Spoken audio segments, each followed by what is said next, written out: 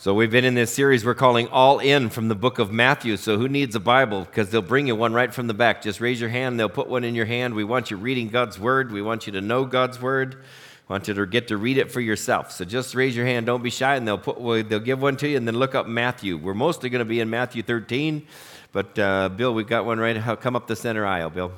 And but we're going to start in Matthew chapter 3. So please turn to Matthew chapter 3 when you get it and find it, and we're going to look at several things together. You know, here we are on Veterans Day, as we've been celebrating. 100 years ago, this very day, major hostilities of World War I were formally ended. And wouldn't it be great if we were able to say that was the end of hostilities and conflict? But we know that conflict still exists in the world because evil still exists in the world and people still exist in the world. And so it's not something that we can solve by being good Americans. We strive to be responsible citizens of our country, and we vote and we pay our taxes and we add value to our community, but we have a higher priority because fully devoted followers of Jesus Christ are citizens of the kingdom of heaven. And so this world is not our home. We work to make it better while we're here, but this world is not our home, and we are simply passing through on our way to our home in heaven, where we will live forever and ever and ever, and where our Savior and champion Jesus shines in all his glory. And so we're kind of like immigrants, aren't we? I mean, we were born in one country with learning one language and one culture, and then we migrate to a new country where there's a different language and an unfamiliar country where there's a steep learning curve. And sometimes the very words leave people assuming vastly different things. For instance, you know, since it's a day of heightened military awareness and we have a couple of Marines here and we're honoring vets, let me use a military example. If you were to give the command, secure the building, the Navy would turn out the lights and lock the door. If you said secure the building to the Army, they would surround the building with defensive fortifications, tanks, and concertina wire. If you said secure the building to the Marine Corps, they would assault the building. They would use overlapping fields of fire from appropriate points on the perimeter. They would blow it up. If you said secure the building to the Air Force, they would take out a 3-year lease with an option to buy. So we're trying to be clear, okay? And what we're looking at today is the riddle of the kingdom of heaven, or it's called the kingdom of God. And when you become a devoted follower of Jesus Christ, what is your citizenship? And it's in heaven. And so Jesus is wanting to be clear on this, that we are, as we follow him, we are citizens of the kingdom of heaven. So just before Jesus arrived, John the Baptist showed up as a prophet to announce that the Savior was coming. And if you look in Matthew chapter 3, verse 2, John comes with the message, repent for the kingdom of heaven is at hand. And repent for the kingdom of heaven is at hand. And kingdom of heaven might have been confusing or wonder what is going on, what is he talking about? But the repent part certainly was understood by people, that it was time to repent and to ask God for his forgiveness. And that means you have to humble yourself and admit, I have done things wrong.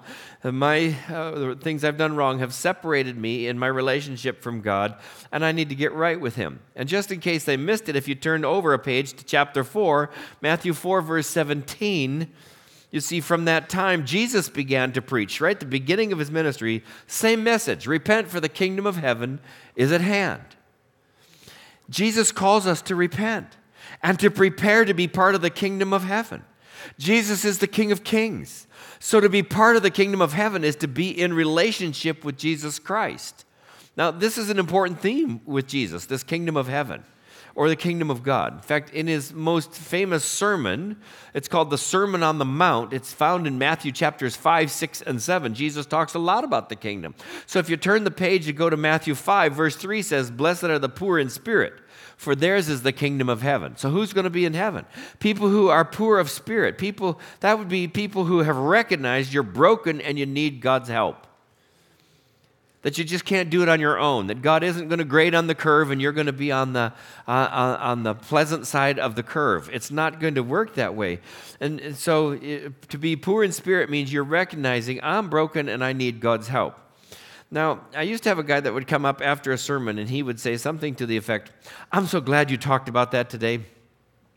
I'm really, really good at that skill, but I know there's a lot of people in the room who need that."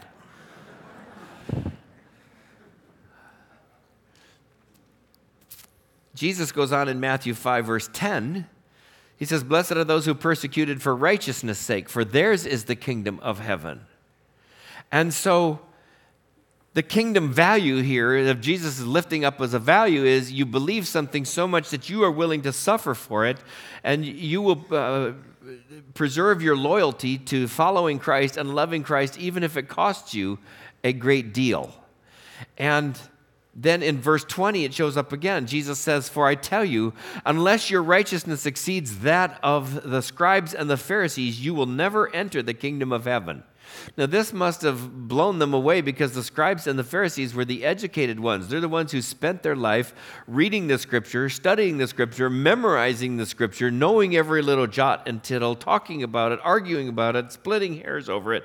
And he says, unless you have a greater righteousness than theirs, you will never enter the kingdom of heaven. And he's lifting up the kingdom value of righteousness, that it's not how much knowledge you can amass. It's not all the facts that you can deliver or all the things that you know about the Bible. Righteousness that's worth anything is received as a gift from God.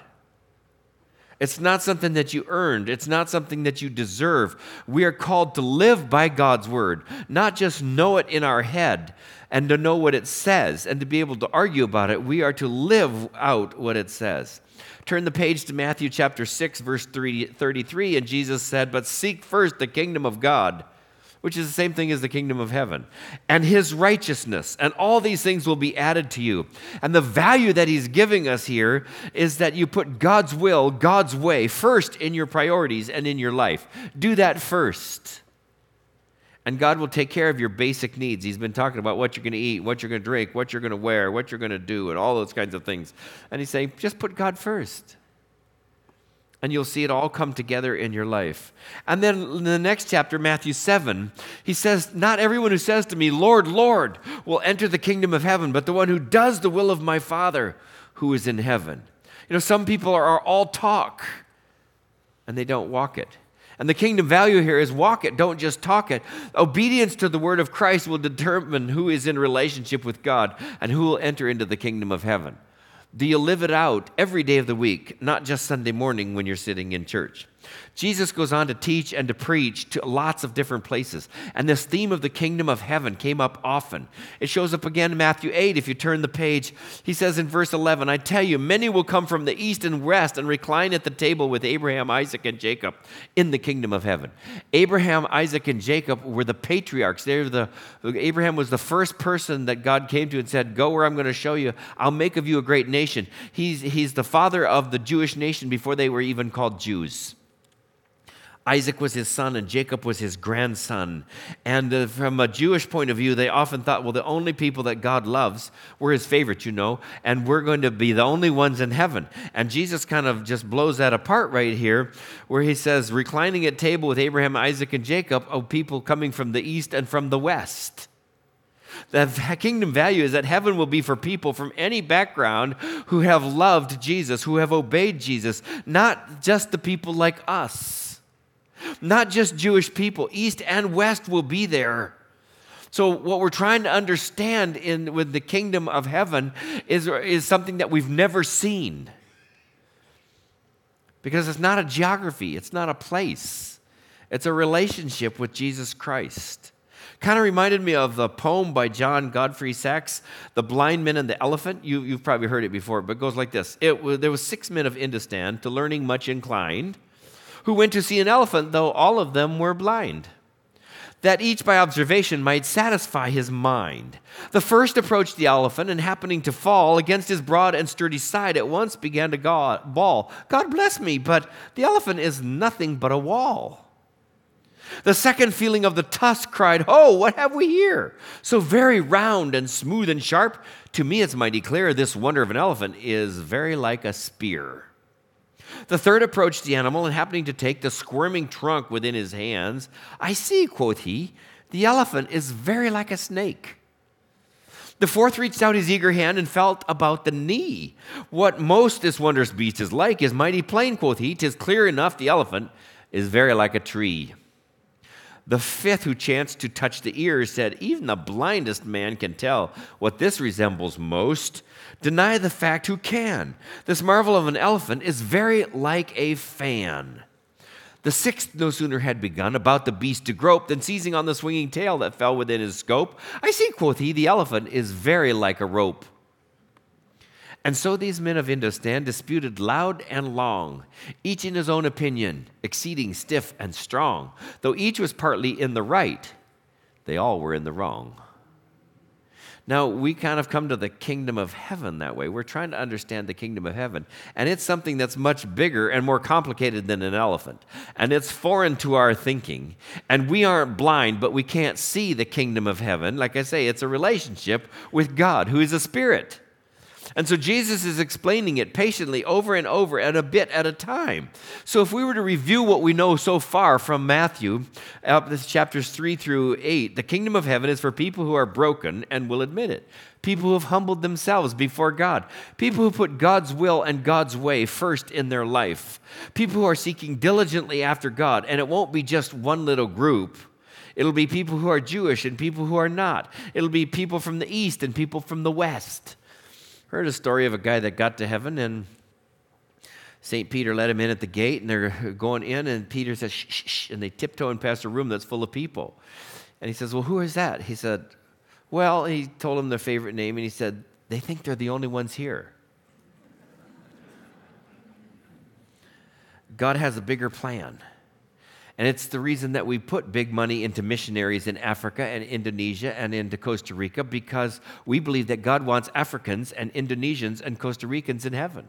It's the reason that we've adopted 2 people groups in Nepal. We've sacrificed and sent missionaries there and translated scriptures in Nepal and in India, because we believe that God wants Nepalese people and Indians to find their way to Jesus and into heaven. We believe that that's what God desires. People from the east and from the west, from all over, to come before him and to be part of his family, part of his kingdom. So Jesus goes around teaching, and he quickly got into debates with the religious, educated people, because they're wanting to argue the finer points of the law, I'm sure. But they came off as angry and picky and easy to offend and hard-lined small thinkers. Kind of, unfortunately, like a lot of people think about Christians in our day. So that's why this Love Thy Neighbor, just to put in a little plug for it, next Sunday, the celebration in the afternoon. You go, well, I don't need one more meal. Maybe not. But the idea is that last year, about 400 people came to it, and they're just our neighbors around us, and it's just an opportunity to sit at a table and to act as their host or hostess and to engage them in conversation. We don't need as many dishwashers and potato servers as we do people just to come be friendly with somebody you don't know and have a conversation. And in the process, church and Christ will come up. We're not worried about that. And you'll be able to share Jesus with them in a compelling and in a friendly kind of way. See, finally, Jesus broke free, and we saw that last week where he finally left the religious people in the house, and he went outside and he sat down, and he just started talking to the people who gathered around him who really wanted to hear what he had to say. And you know what his favorite topic was? Well, of course, the kingdom of heaven. I mean, it's what he talks about. In chapter 13, he's just run story after story after story about the kingdom of heaven. And we looked at the one last week. Remember what it was? The sower and the seed. He tossed the seed out, and some got eaten by birds, and some got trampled, and some got choked out, and then some bore a good crop. So look what he has to say this week, because he's telling several more parables. We're going to start in verse 24, but a parable is a little story with a spiritual point. And you can just listen to the story and go, oh, that was an interesting story. Or you can say, what is the point of Jesus telling this story? What is he trying to tell us?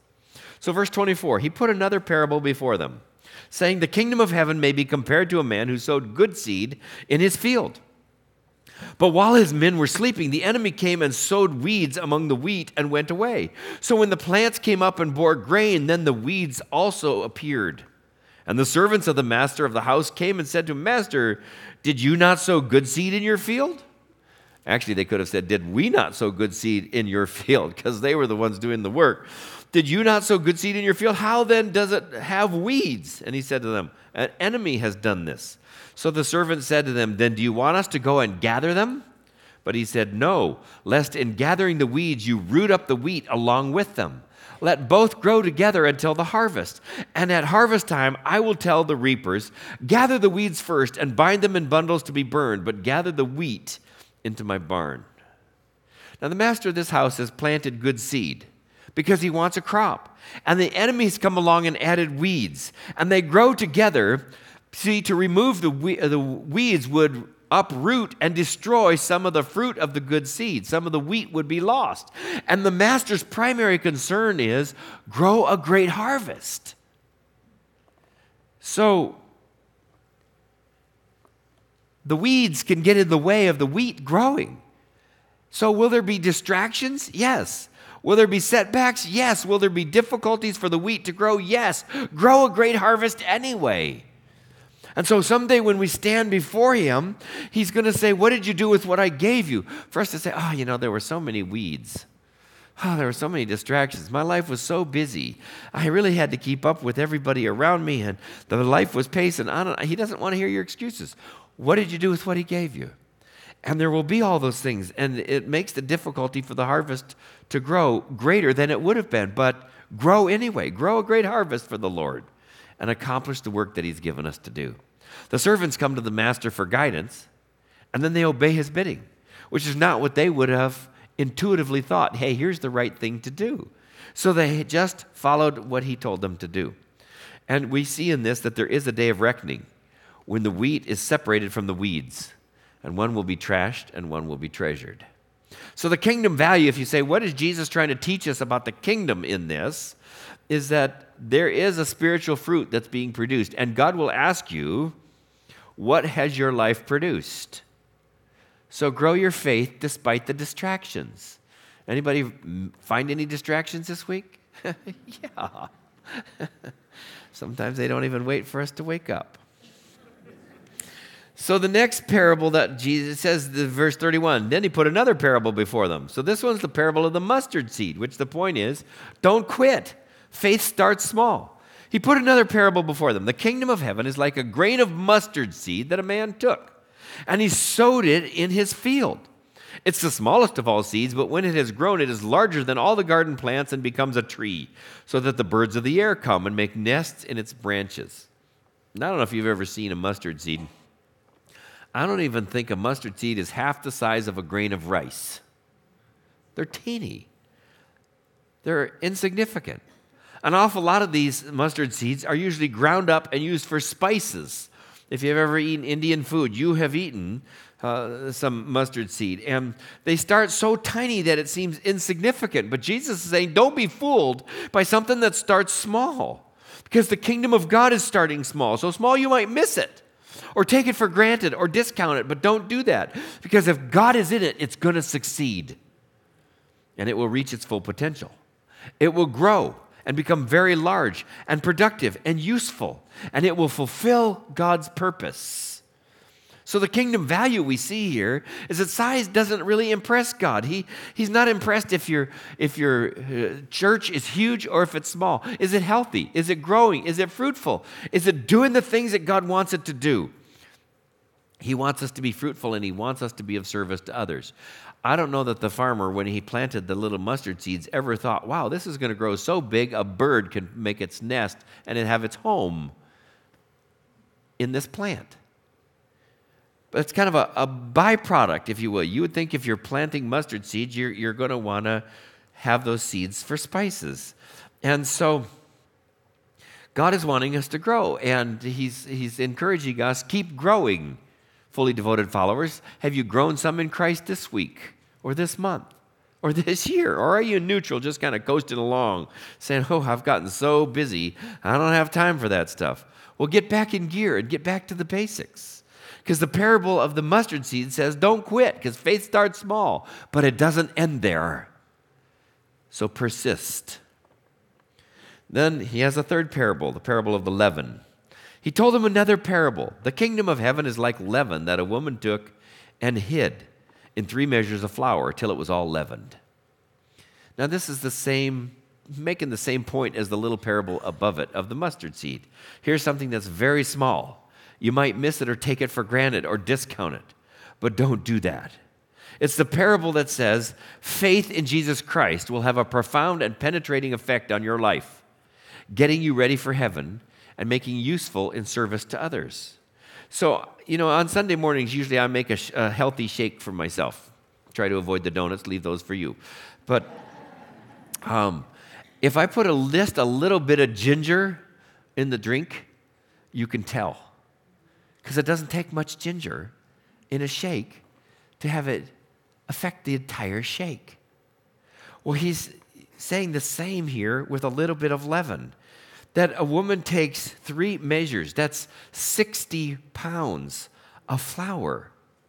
And a little tiny bit of leaven she puts in and she mixes it in and then she lets it sit there and it rises, all because of the leaven. Now the leaven, it's interesting, is in Scripture a lot in the Old Testament as a picture of sin. That you get a little bit of sin in your life and it's going to expand and it's going to take over and it's going to change things in a negative way. In fact, you have the Feast of Passover, also called the Feast of Unleavened Bread, because in that feast they were required to remove all the leaven from their home for a week and eat their bread without any leaven in it, which makes it more like a cracker or a wafer, to remind them that sin starts small, but it could take over your life if you're not careful. And Jesus knows this about leaven, but it's interesting that he would use the same word picture of leaven to talk about the kingdom of heaven. That it starts small, but if God is in it, then its effect will be worldwide. That it's hidden from our sight, but its effect is penetrating. It changes everything. It transforms a pancake into a loaf of bread. So the kingdom value in this little parable is, let God's values permeate your heart and watch him transform your whole life. Well, then Jesus goes on to say in verse 34, all these things Jesus said to the crowd in parables. Indeed, he said nothing to them without a parable. This was to fulfill what was spoken by the prophet. I will open my mouth in parables. I will utter what has been hidden since the foundation of the world. Now that quote is found from Psalm 78, verse 2. So it comes out of the Old Testament, but we also had the same idea expanded a little earlier in the chapter that we looked at last week, basically saying he's going to speak in parables because those that are, remember the word picture of colorblind? People who are colorblind couldn't see the number in the circle, and people who are spiritually blind or spiritually dead don't hear when the Lord is speaking. And so he spoke in parables because if people said, oh, that's an interesting story, what's for lunch? Then they went on their way. Or if they said, that's an interesting story, what is God trying to tell me in that portion of his word? Well, it's interesting, the disciples, because they had Jesus right there, they would just go ask him. Look at verse 36. Then he left the crowd, and he went into the house. And his disciples came to him saying, explain to us the parable of the weeds of the field. And he said, well, the one who sows the good seed is the Son of Man. The field is the world. And the good seed is the sons of the kingdom. And the weeds are the son of the evil one. And the enemy who sowed them is the devil. And the harvest is the end of the age. And the reapers are angels. Just as weeds are gathered and burned with fire, so it will be at the end of the age. The Son of Man will send his angels, and they will gather out of his kingdom all causes of sin and all lawbreakers, and throw them into the fiery furnace. In that place there will be weeping and gnashing of teeth. Then the righteous will shine like the sun in the kingdom of their Father. And then once again, Jesus said, he has ears. Let him hear. So when you look at this little explanation, the kingdom values that get lifted up, the sower is the Son of Man. That's Jesus' favorite name for himself. And the field is the world. And he's sowing the seed, the good news, or he calls the good seed the sons and daughters of the kingdom, that he's planted the seed and it grows fruit in their hearts. So they were dead, now they've come alive. You're planted here by the Son of Man to be fruitful. So how you happen to come alive when you did or live where you do, it doesn't really matter. You just start with the situation you have and to say, how do I be fruitful in this situation for the Son of Man, the sower, the one who gives us the good seed? The weeds, he says, are the sons of the evil one, and the enemy is the devil. And the harvest is going to arrive at the end of the age, and the angels will be the reapers. Well, remember, this is the one where the weeds are planted in among the wheat, and the wheat still has the job to grow. And you can get lost in the weeds. And in fact, in the first parable, the weeds choke out some of the fruit. Well, I went to a Christian college, and there was a student body president while I was there. And then I graduated, and 10 years went by. And during that 10 years, I moved around the country, and I got married, and Cindy and I had served in ministry, and we had 3 kids, all in the first 10 years. And then, wouldn't you know, that person who had been the student body president moved to work at a college in the town where we were living at the time. And so I went over to the college and invited her to come to church. And at first she seemed evasive, and then finally she said, well, you need to know, Ty, I'm not really living for Jesus Christ right now. have to get back to you. Now, this was a shock to me that somebody who had gone to a Christian school, had become a leader at a Christian school, had somehow in just a 10-year period decided, I'm going to just let go of all that and I'm going to just live the way I think. Rather than holding on to the truth of God's word and saying Jesus is for real and he really meant what he said, and we need to keep following him regardless of the weeds or the distractions, regardless of the wind in our face. Jesus isn't a fad. He's not a style that goes in and goes out. You have to decide, is Jesus for real? And if he's for real and the answer is yes, then you put him in charge of your life for now and forever. And you look at yourself and you ask, am I one of the wheat? Am I one of the weeds? Am I one of the ones who's going to live for Jesus, or am I going to just go along with the world? And you're going to look around. If you live for Christ long enough, you're going to look around and people that you thought were all in are gone. Stay focused on Christ at that moment yourself, so that you are a part of the fruitful harvest. Because there's a coming judgment. And he says the weeds will go into the fiery furnace, and then the righteous will shine like the sun in the kingdom of their Father. I mean, Jesus has said before, whoever has ears to hear, let him hear. But he's saying it's time to decide, to get on board with Christ. That God's word has been proclaimed to you. So you've heard God's word. Have you heard him speak to you? Because your actions will indicate whether you did or you didn't. And it will show whether you're one of the weeds or one of the wheat. And he wants you to be his sons and daughters of the kingdom. He wants you to be the harvest. So these 3 parables from Jesus give us insight into his kingdom. The parable of the weeds says, grow your faith despite distractions. The parable of the mustard seed says, don't quit. Faith starts small. And the parable of the leaven says faith in Jesus Christ will have a profound and penetrating effect on your life. You won't see it, but it's getting you ready for heaven from the inside out, and it will cause you to be useful in service to others. Shall we pray? Dear God, I thank you for this, your word to us. I pray for each of us here that we will apply it in our own heart and in our own life, that we will listen to your voice and that we will follow you in all things. Thank you that you were willing just to speak to regular people like us. You wanted us to know God's word so that we can hear your word and respond in faith. Thank you that Jesus is that rock on which we can build our lives. Amen.